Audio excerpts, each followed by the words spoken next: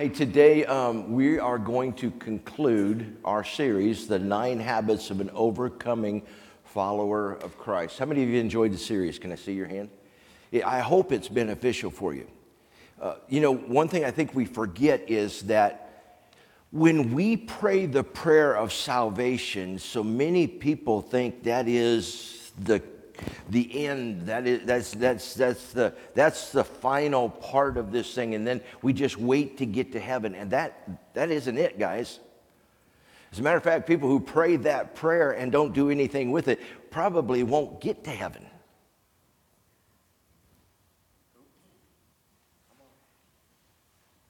That is called a planned pause for effect.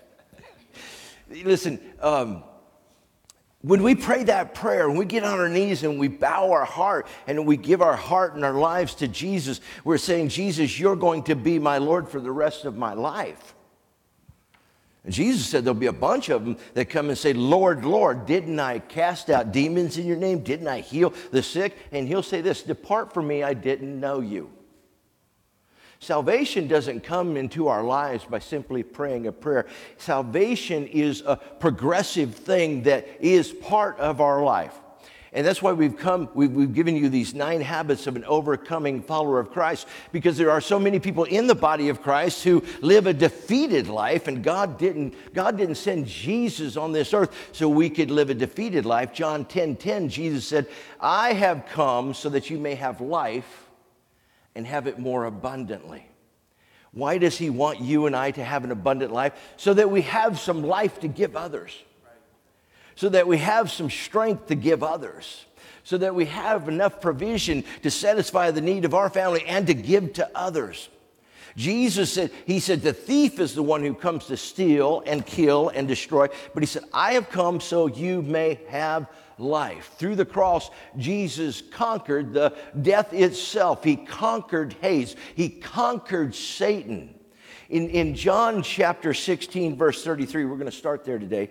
Jesus said, these things, talking to his disciples, these things I've spoken to you, that in me you may have peace.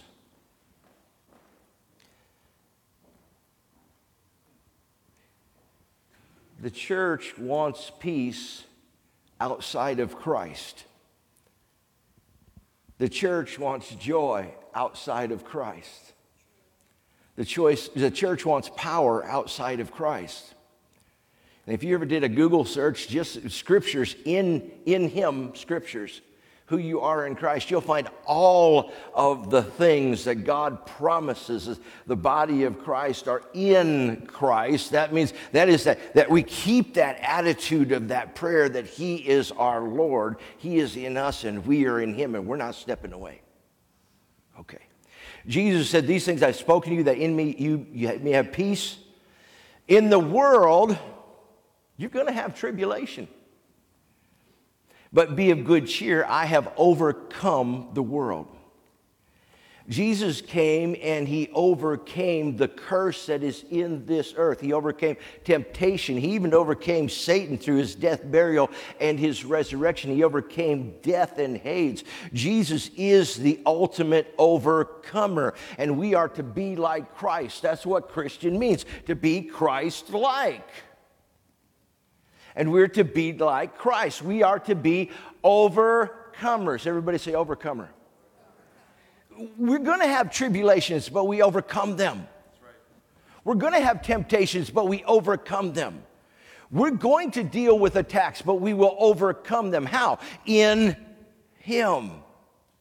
Because he overcame. And he is the head of all things, the Word of God said. He's the beginning and the end. He's the Alpha and the Omega. He's the perfecter of our faith. Jesus is King of kings and Lord of lords. He's even the first one born from the dead, so we may be born from the dead. Jesus said, you be of good cheer, because I've overcome the world. And see, if we're in him, and we're practicing these habits, we are going to overcome the world too. Don't confuse that for not having a test, or not having a trial, not having a tribulation. Don't confuse that for a life with no bumps in the road. You're going to have bumps in the road. You may even go into the ditch every now and then. But if you're in Christ, you're going to get out of that ditch and you're going to overcome. Somebody who doesn't overcome is usually depressed. Somebody who doesn't overcome consistently is usually, they have a negative aspect. They look at the future and it's not bright. They look at the future and they have gloom and doom and they have no hope. And hope energizes faith and faith receives from God. So we better work on overcoming. So these are the habits of overcoming. Number one, are you ready for a review? Yes, primary. Without this, you have no chance of overcoming. Without number one, you have no chance of overcoming. We practice the habit of keeping God's word first in our lives. Now, you may call these 9 habits Christian disciplines. These are things that what a Christian does. He disciplines himself in these areas. These are things that I don't do once a week. These are a habit. These are something that I do on a daily basis. It's important to me. I figured out, just for this, I figured out how many years I've been working out. You know, I took about 5 years off, but I've worked out over 30 years for an hour and a half a day, 6 days a week. And I figured out that's over 15,000 hours of working out. And that's being minimal. I probably have put in more than that. Well, you know, you put in 15,000 hours of working out, then it does something to your body. And people recognize you as, hey, you're fit. Hey, you work out. You know, when they say, hey, you used to play football, then I know I'm too fat. But if they say, well, are you a bodybuilder or a powerlifter, then I know I'm doing okay. But see, when you put in that kind of hours, there's something that happens to you that people recognize you by what you do. Because it does something to your body. I mean, it used to be that my stomach was so big, I had to pee by faith, not by sight. I'm serious. When I sat around the house, I sat around the house. Dum-dum-dum. I got big. I had a motorcycle accident, and it hurt so bad I didn't work out. And I got big, man. Nobody ever asked me if I used to. Did you work out there, Jabba the Hutt? Did you work it? No. They never asked me that. When I started working out, listen, this is something that's same spiritually. If you have fallen off, when you come back to it, if you put in hours with these disciplines, you'll recover quicker, much quicker than you'll ever expect. So listen, if you feel like you're so far behind in where you're supposed to be, don't worry. It's like muscle memory. You're going to get right back to where you were quickly, and then you're going to exceed and go farther.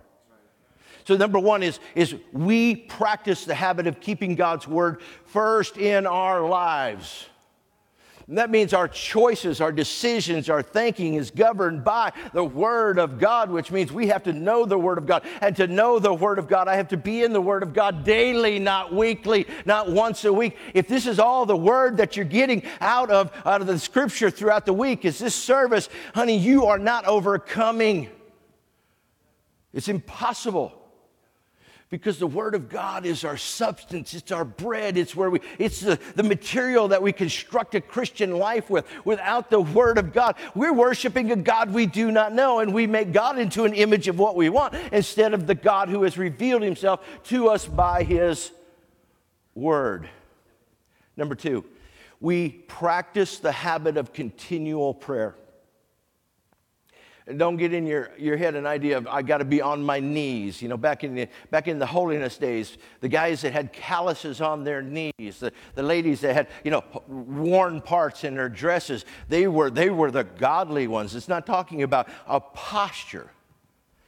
When I say we are the habit of continual prayer, it means this.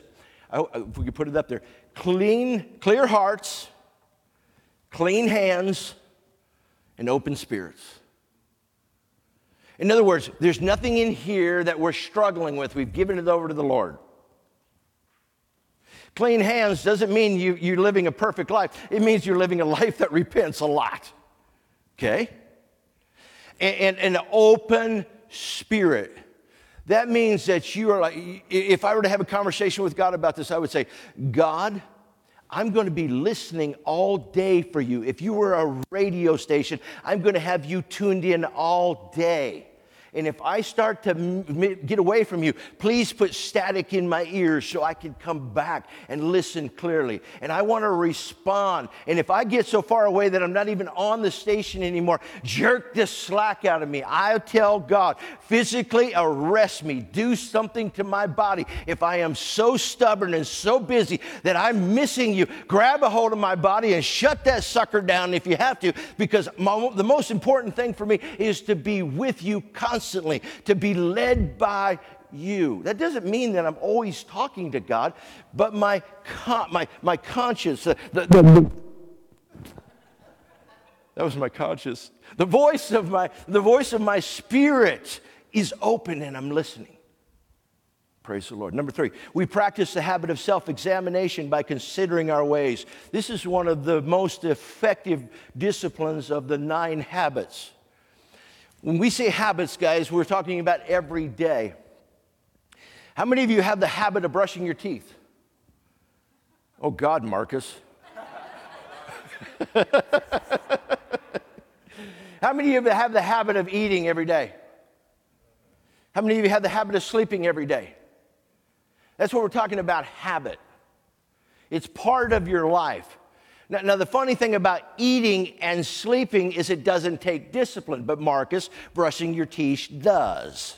We have to make a decision. I'm going to brush my teeth. Maybe we do it this way. I'm going to brush my teeth when I get out of bed, and I'm going to brush my teeth when I go to bed.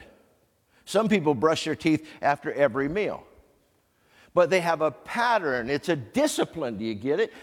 They've developed a habit, and that's what we need to do with these.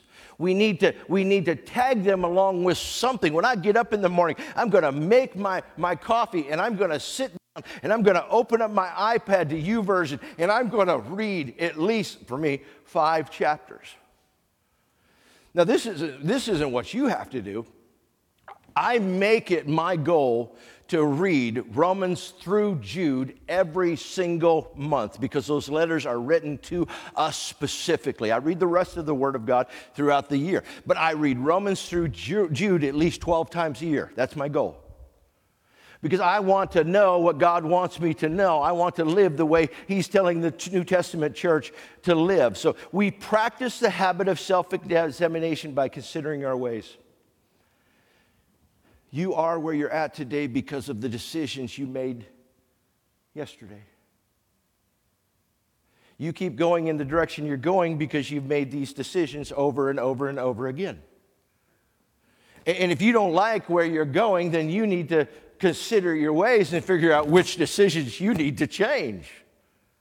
And if you don't consider your ways, guess what? You're going to end up where you've always been going.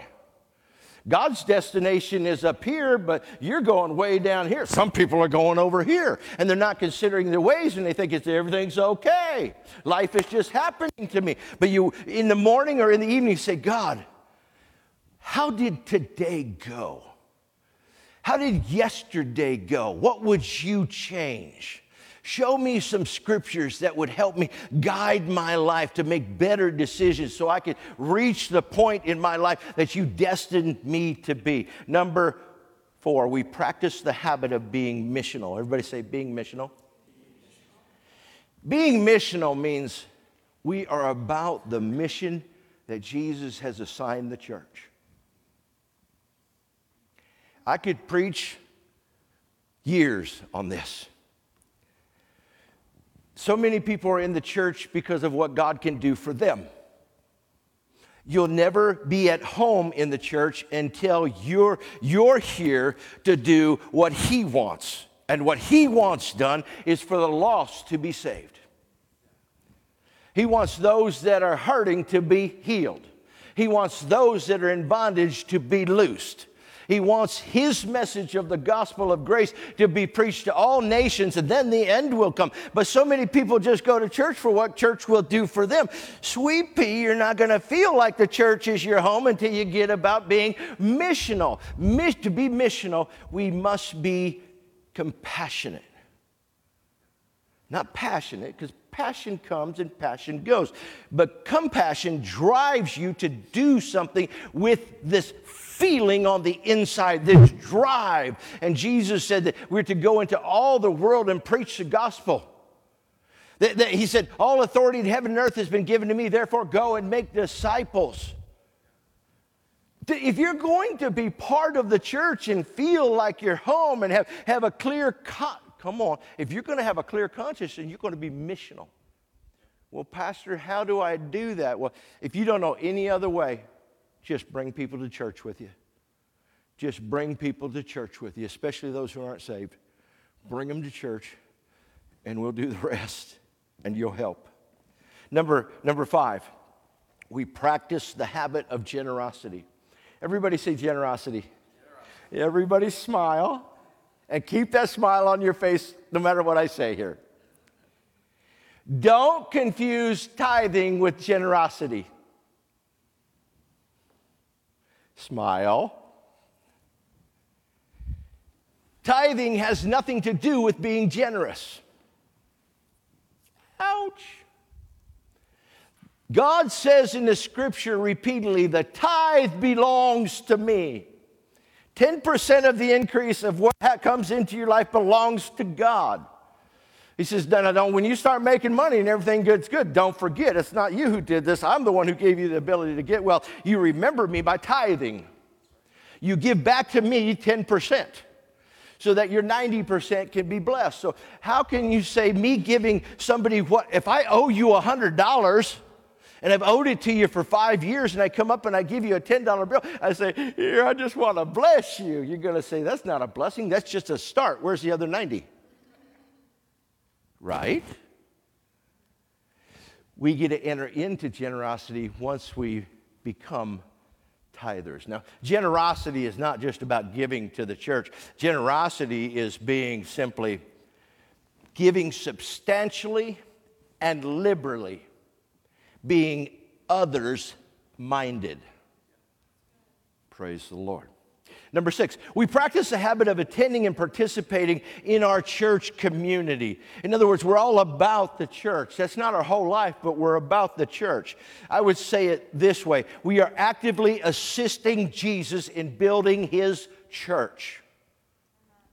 Jesus said, I will build the church. Unless God builds the church, we labor in vain. Here's what we think. It says, Jesus said, I'm going to build the church. We don't have to labor. No. Ephesians chapter 4 says, I'm to prepare you to do good works, the works that he's prepared in advance, the works of the ministry. What is that? It's building the church. It's building the vision. It's causing the vision to come to pass. It's causing the goals to happen. It's you getting involved in what the church is doing. But what we've got is we've got this mentality in the western part of the hemisphere of the world that we think, well, we pay the pastor, therefore he's to do the work. That's not biblical at all. The Bible says that the pastors and the teachers and the evangelists and the apostles and the prophets are to prepare you to do the works of the ministry. That's my job, is to equip you so you could do the work. And we got most of the church saying, I work 9 to 5, 5 days a week. I put in my 40 hours. I don't have to work. Well, sweet pea, you're about to be woken up today, because being a Christian is all about W-O-R-K, work. When we were in, am I getting too excited? Okay, I had a half cup more coffee than I'm usually do. We were in Bible school. I remember this instructor, who I really didn't like his personality at all, but he taught good. He said, how do you spell ministry? He talked that way. How do you spell ministry? You spell ministry W-O-R-K. And I took offense for about 30 seconds. And then he started to explain, and I realized, yeah, this is like only 2.5%, 3% of ministry. Getting up there singing is only like 2.5%, 3%, maybe 5% of ministry. It's everything that we do behind the scenes. No, we don't expect you to do 40 hours of work. God doesn't expect that, but he does expect you to put labor into building the church. Can I get an amen? Can I get a smile? Praise the Lord. So we are actively assisting Jesus in building his church. Number 7, we practice the habit of serving. Everybody say serving. We live in a society where we drive up to a billboard-looking thing, and we expect them to say, "How can I serve you?" immediately. And if they don't, we get a little perturbed. And if they say, "Can you wait a minute?" we get really perturbed. And if they don't serve us the way we want to, we get extra perturbed. Because we are in a society that we want to be served. We are to be the servants. We're not only to serve the vision and the purpose of the church, we're to serve others. Praise the Lord. Number 8, we practice the habit of gratitude. Everybody say gratitude. I'll make this real simple. You know you're practicing the habit of gratitude if thank you is coming out of your mouth multiple times throughout the day.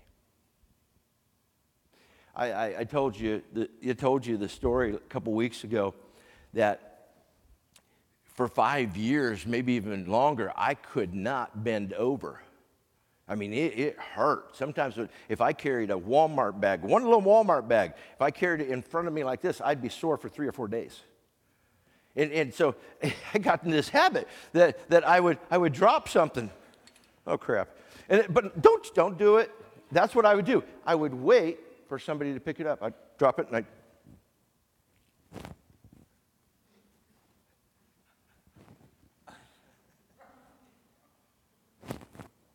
You're supposed to be my helpmate. That's what I would do.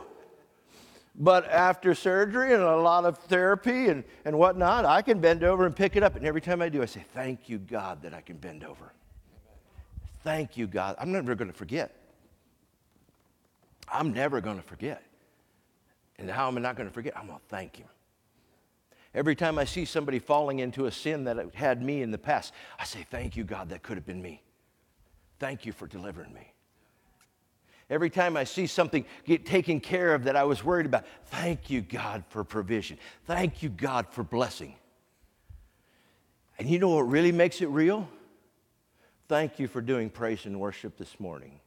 Thank you for taking up the offering. Thank you for everything that you do throughout the week to make this happen. It's thanking others. We practice the habit of gratitude. Number 9, we practice the habit of producing joy. Everybody say producing joy.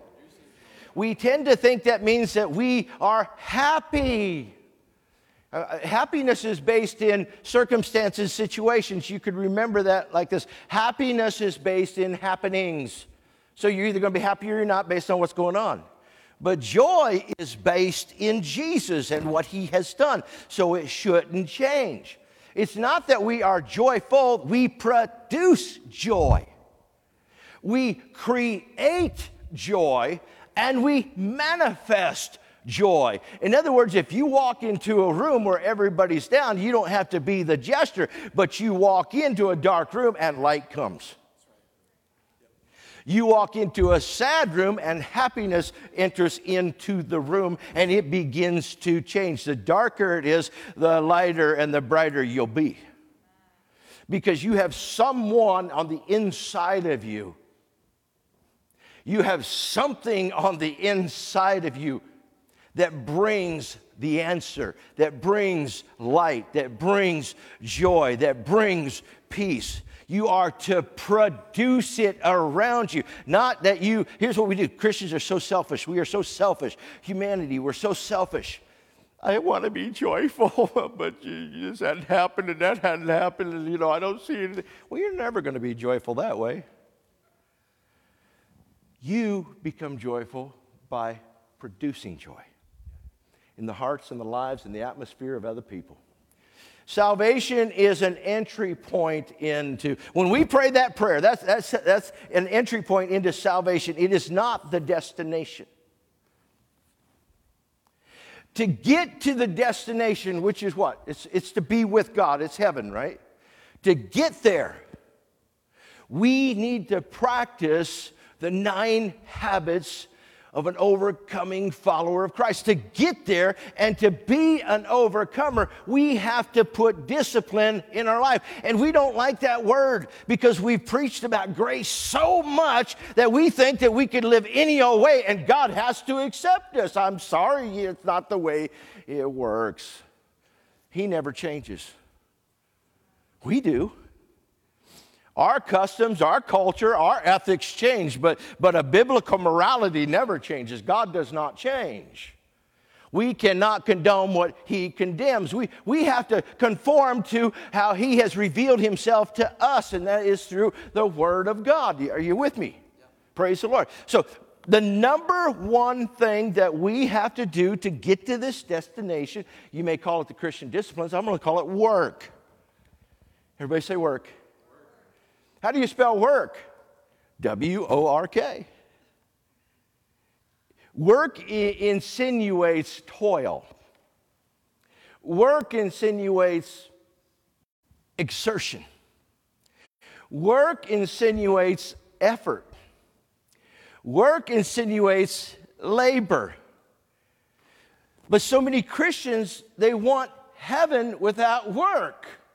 They want prosperity without toil. Come on. They want to become wealthy and blessed without effort. That's not the gospel at all. Let's go to what Jesus said. We'll start at this point. John chapter 5, verse 3. Jesus said, in fact, this is love for God, to keep his commands. And his commands aren't burdensome. Why? For everyone born of God overcomes the world. Why? This is the victory that has overcome the world, even our faith. Who is it that overcomes the world? Only the one who believes that Jesus is the Son of God. Our number one work to be an overcomer follower of Jesus Christ is to believe. Everybody say believe. I didn't say it's the only one. There are many preachers who are saying that's the only one. To believe is not enough.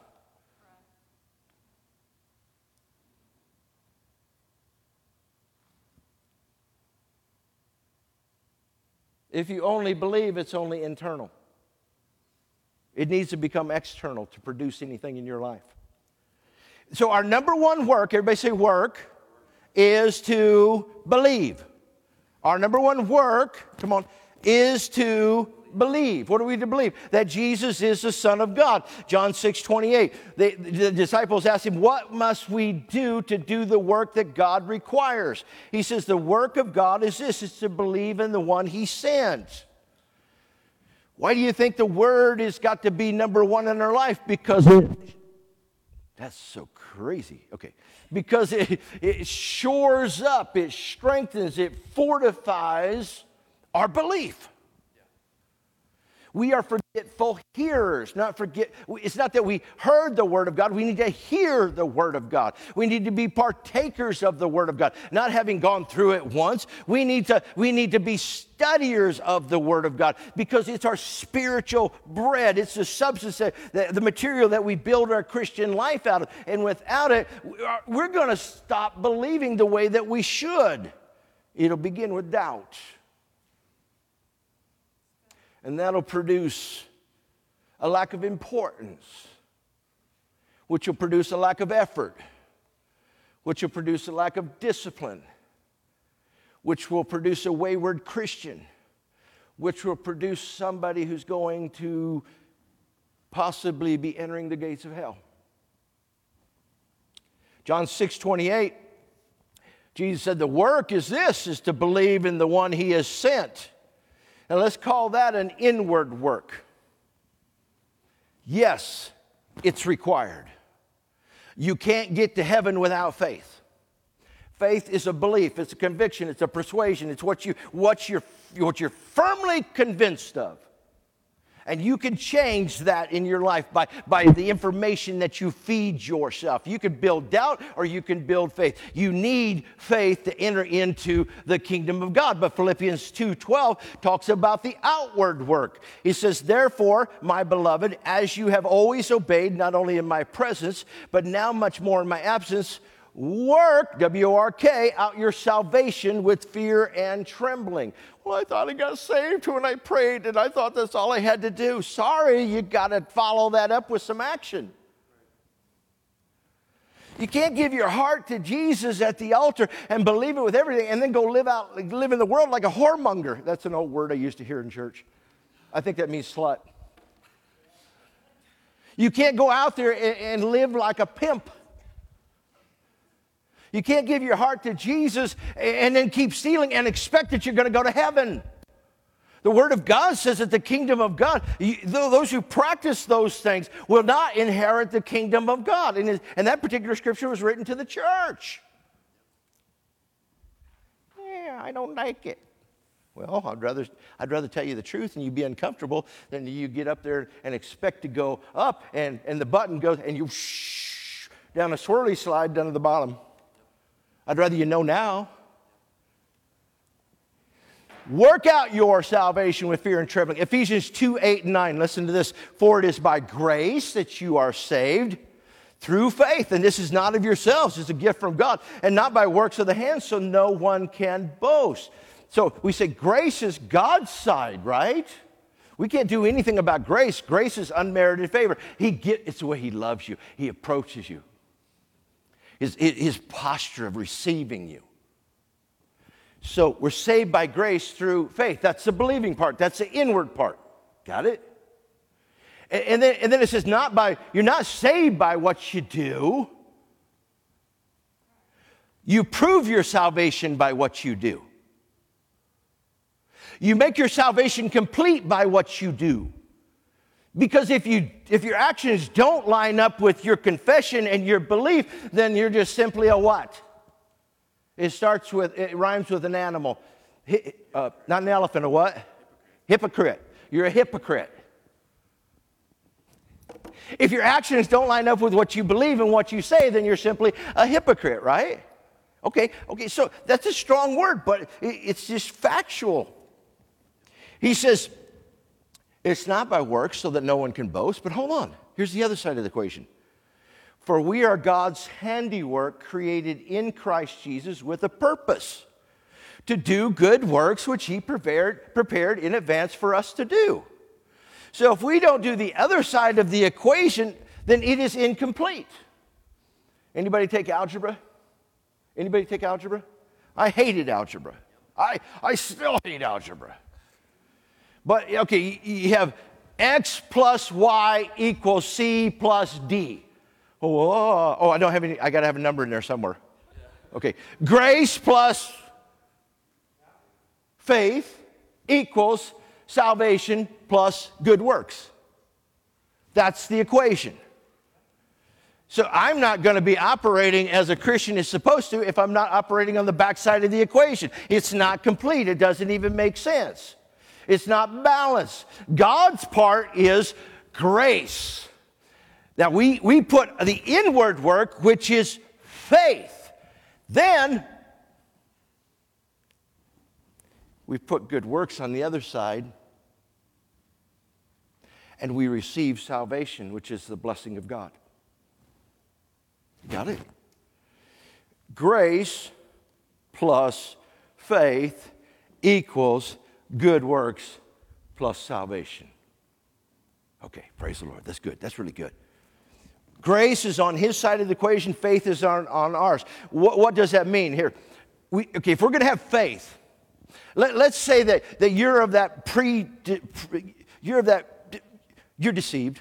Let's say you're deceived. And you swallowed this doctrine that you believe that I'm saved by grace only. We had a lady leave the church. If you're watching, listen up, sweet pea. She said, I only want to hear about grace. I don't want to hear anything else but the grace of Jesus. God is all about grace. I'm going to listen to this guy who's from the Philippines because he only teaches grace. Well, honey, you better shore it up. Because grace alone won't get you there. If grace alone would get you there, then everybody in the earth would be going to heaven. And that's called universalism. I don't have to acknowledge Jesus as Lord. See, I believe in my heart, that's the inward work. I acknowledge him as Lord, that's the outward work. And I back it up with what I do. James chapter 2 says, honey, you listening? You foolish person. Do you want evidence that faith without deeds, without works is useless? Go to verse 24. Turn to James 2:24, sweet pea. You see that a person is considered righteous by what they do, not by faith alone. Oh, well, there goes your theory. James 2:26. See, as the body without the spirit is dead, so faith without works is dead. It's ineffective. I believe, but that belief isn't strong enough to change what I do. Therefore, it has no effect in my life. I believe that Jesus died on the cross. Well, good for you. The devil believes that too. At least he has an action. He shudders, the Bible says. He shakes and trembles in fear. We believe that he died on the cross. Now we're going to live for him. Because we believe God raised him from the dead. And that'll free us from the sentence of death. See, grace is on his side of the equation. Faith is on ours, but faith is incomplete without works. Our work is to believe. Yes, that's the inward part. But the outward part is to fulfill his commands. And our faith in Jesus, which is strengthened by the word, increases the strength of our work. It enables us from the inside out to practice the 9 habits. You don't have to do those alone. Melissa hit on that this morning. You don't have to do those alone. Yes, it requires discipline. God will never ask you to do something that he won't strengthen you to do. God will never ask you to do something that he won't give you the provision to do it. Here's where we get messed up. We think because God asked us to do it, the provision and the strength have to come before we do it. The truth is, most times with God, it comes while you do it. Because you believe and then you step out in faith, and out there is where the provision comes. Out there is where the strength comes. You'll always, have you ever gone to the gym? How many people have work out on a regular basis? Have you ever gone to the gym and you didn't want to? And those are the days when you press in, you get the most. You're like, wow, I feel great. I'm so glad I came. Have you ever woke up on a Sunday and said, I don't want to go to church. I hate church. I said that this morning. No, I didn't. I don't want to go to church. And you come to church and you struggle to get here, but the message was intended just for you. See, God provides in the process, not in the decision. The decision is the entry point. God provides the strength and the blessing and the healing, come on, and the protection as we walk these things out, as we begin to practice these 9 habits, as we do the work of the ministry. Praise the Lord. This is good preaching. John chapter 4, verse 4. Are you ready? 1 John chapter 4, verse 4. You, dear children. Now, I want you to know, if you read this, you'd find out these guys are practicing the habits. He's actually in this letter, he's talking to his disciples. He's telling them what they're doing good, and he's telling them what they need to correct. Well, I don't like correction when you're in the wrong religion. God disciplines those who he loves. But hold on. You remember when I said don't confuse generosity with tithing and tithing with generosity? Don't confuse punishment with discipline. Punishment is the smack on the butt the big paddle thing that when I was a kid, we either had to go to detention or we got it on the butt. Woo, did it hurt. I'm telling you what, when my principal when he'd bring that thing back, he'd bring it back with both hands, and then he'd get a little whoosh, and it would hit, and I would see stars from my butt, and sometimes I would release gas, it hit so hard. And then he hit you harder when you did that. But it was either that or I missed football practice. So we took the SWATs, because if you missed football practice, you had to go through the meat grinder, and that was worse. That's punishment. Discipline is, it would be better if you did this instead of that. Okay, let's talk about the decision you made a couple weeks ago. Dumb. Bad. You've got to make these decisions in advance. You've got to think it through. You're planning to fail because you don't have a plan to succeed. That's discipline. Here's discipline. Don't do that again. You're a leader in the church, and if you do it again, we're going to have to rebuke you publicly. Punishment is a swat on the butt. Punishment is having to pay the fine. Punishment is the judgment that is final. Are you hearing me? Discipline is corrective and it's beneficial. And most of the church is stuck in infancy because it doesn't want to receive the discipline of a child. And we should be at the point that we're receiving the discipline of a mature adult in Christ. Oh God, I hope somebody comes back next week. But you, dear children, you're from God. And you have overcome them. The world he's talking about in this letter. He's talking about the world. He's talking about the enemies. He's talking about the persecution. You have overcome them because the one who is in you is greater than the one who's in the world. So he puts this thing in you to give you the ability to overcome, to do the things that we call discipline and work. But, unfortunately, it's not there when you begin. It's there as you do it and as you learn to draw on it, doing it not just by flesh, but empowering your flesh with the Spirit that he put within you. Romans chapter 8, verse 28 says, and we overcomers, we know that all things, God will work for the good of those who love him and who have been called according to his purpose. You love that scripture? Something bad happens to you. God can take it and turn it around for your good. Somebody takes something from you. God somehow will make it better as if you never had it taken, but you'll increase it. God will always take what happens to you that is bad and he will turn it around for your good for we are God's workmanship created in Christ Jesus to do good works that he prepared in advance for us to do, that we're called according to his purpose. We're walking according to his purpose. We're in his will. So many times, followers of Christ say they're following Christ, but they're following their own will. They're not following Jesus. They're not following the Holy Spirit. Instead of I just spent an hour and a half with a guy at the gym yesterday. Wonderful guy. And if you're watching, Frank, yes, this is you. So he's 29 years old and he's struggling.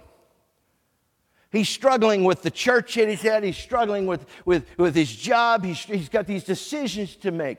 And he says, I think I want to do this. I think I want to go there. But, I've been asked to serve, to become a pastoral staff at my church. But I want to do this. I want to start a foundation. I want to start a nonprofit. All good things. And I listened for half an hour and I said, Frank, I think the most important thing you could do right now is find out how God designed you and find out what his purpose for your life is. Because everything that you want, everything that you desire is going to be within his purpose. The scripture says, Frank, delight yourself in the Lord to give you the desires of your heart. That's what I believed when I was 29. He was going to give me whatever I wanted. But at my age now, I understand that when God recreated me in Christ Jesus to do good works that he prepared in advance, he put a desire in my heart that matches that purpose. And when I fulfill that purpose, I am so satisfied. I said, I think what you need to do is, the first thing you need to do is ask God and listen. Am I called to ministry or am I called to a vocation? Or am I called to a combination? But I think that's what you're struggling with. Find your purpose. I said, maybe the most important thing that you could do, Frank, right now, the most important thing that maybe as Christians we are to do is to discover the good works that he prepared in advance for us to do so we can do them.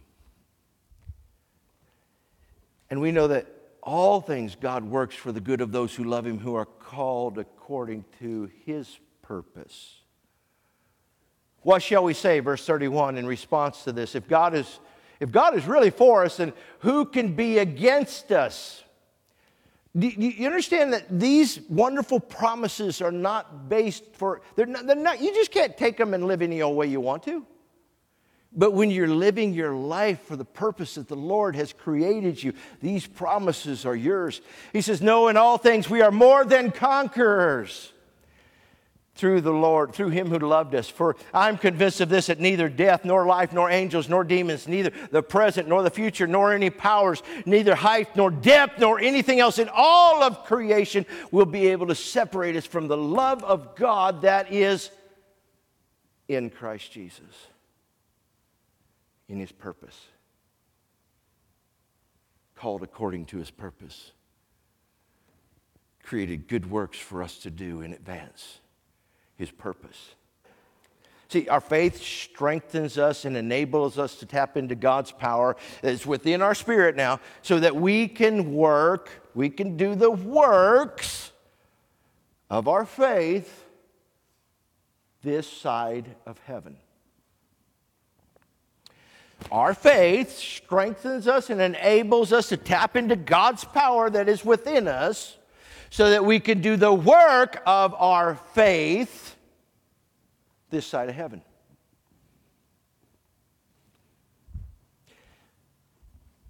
You can call these habits disciplines if you want. You can call them works. These habits are important. The 9 essential habits of an overcoming follower of Christ. Keeping God's word first, being continually in prayer, considering our ways, being missional, being generous, attending and participating in the vision of the church, serving one another, practicing gratitude, and producing joy. One last scripture, Revelation chapter 3. Don't let this scripture go by without letting it sink into your heart. This is Jesus speaking. As many as I love, I rebuke and I chasten. Therefore be zealous and repent. Behold, I stand at the door and knock. If anyone hears my voice and opens the door, I will come in and dine with him, and him with me. To him who overcomes, I will grant to sit with me on my Father's throne, as I also have overcome and sat down on my Father's throne. To him who overcomes. We're not talking about a positive attitude, although that comes with this. We're not talking about a good confession, although that comes with this. We're talking about disciplines and habits and works that should be a part of every Christian's life. And the purpose of these things is so that it will strengthen your faith, enabling you to draw upon the power that raised Jesus from the dead to do them. And when we do them with his power, when we worship him in spirit and truth, not by flesh, not by power, but by his spirit, when we work by his spirit and the power of it, fulfillment and contentment and peace and joy and faith grow in our lives this side of heaven. So what's the picture look like for somebody who doesn't practice these? They say things like, I just can't wait to go and be with Jesus. Life is so hard. I just can't keep doing this. Life is so difficult. I feel alone even though I'm supposedly a Christian. I ask God and I don't get the answers. I seek him and I don't find him. I knock and he never opens the door.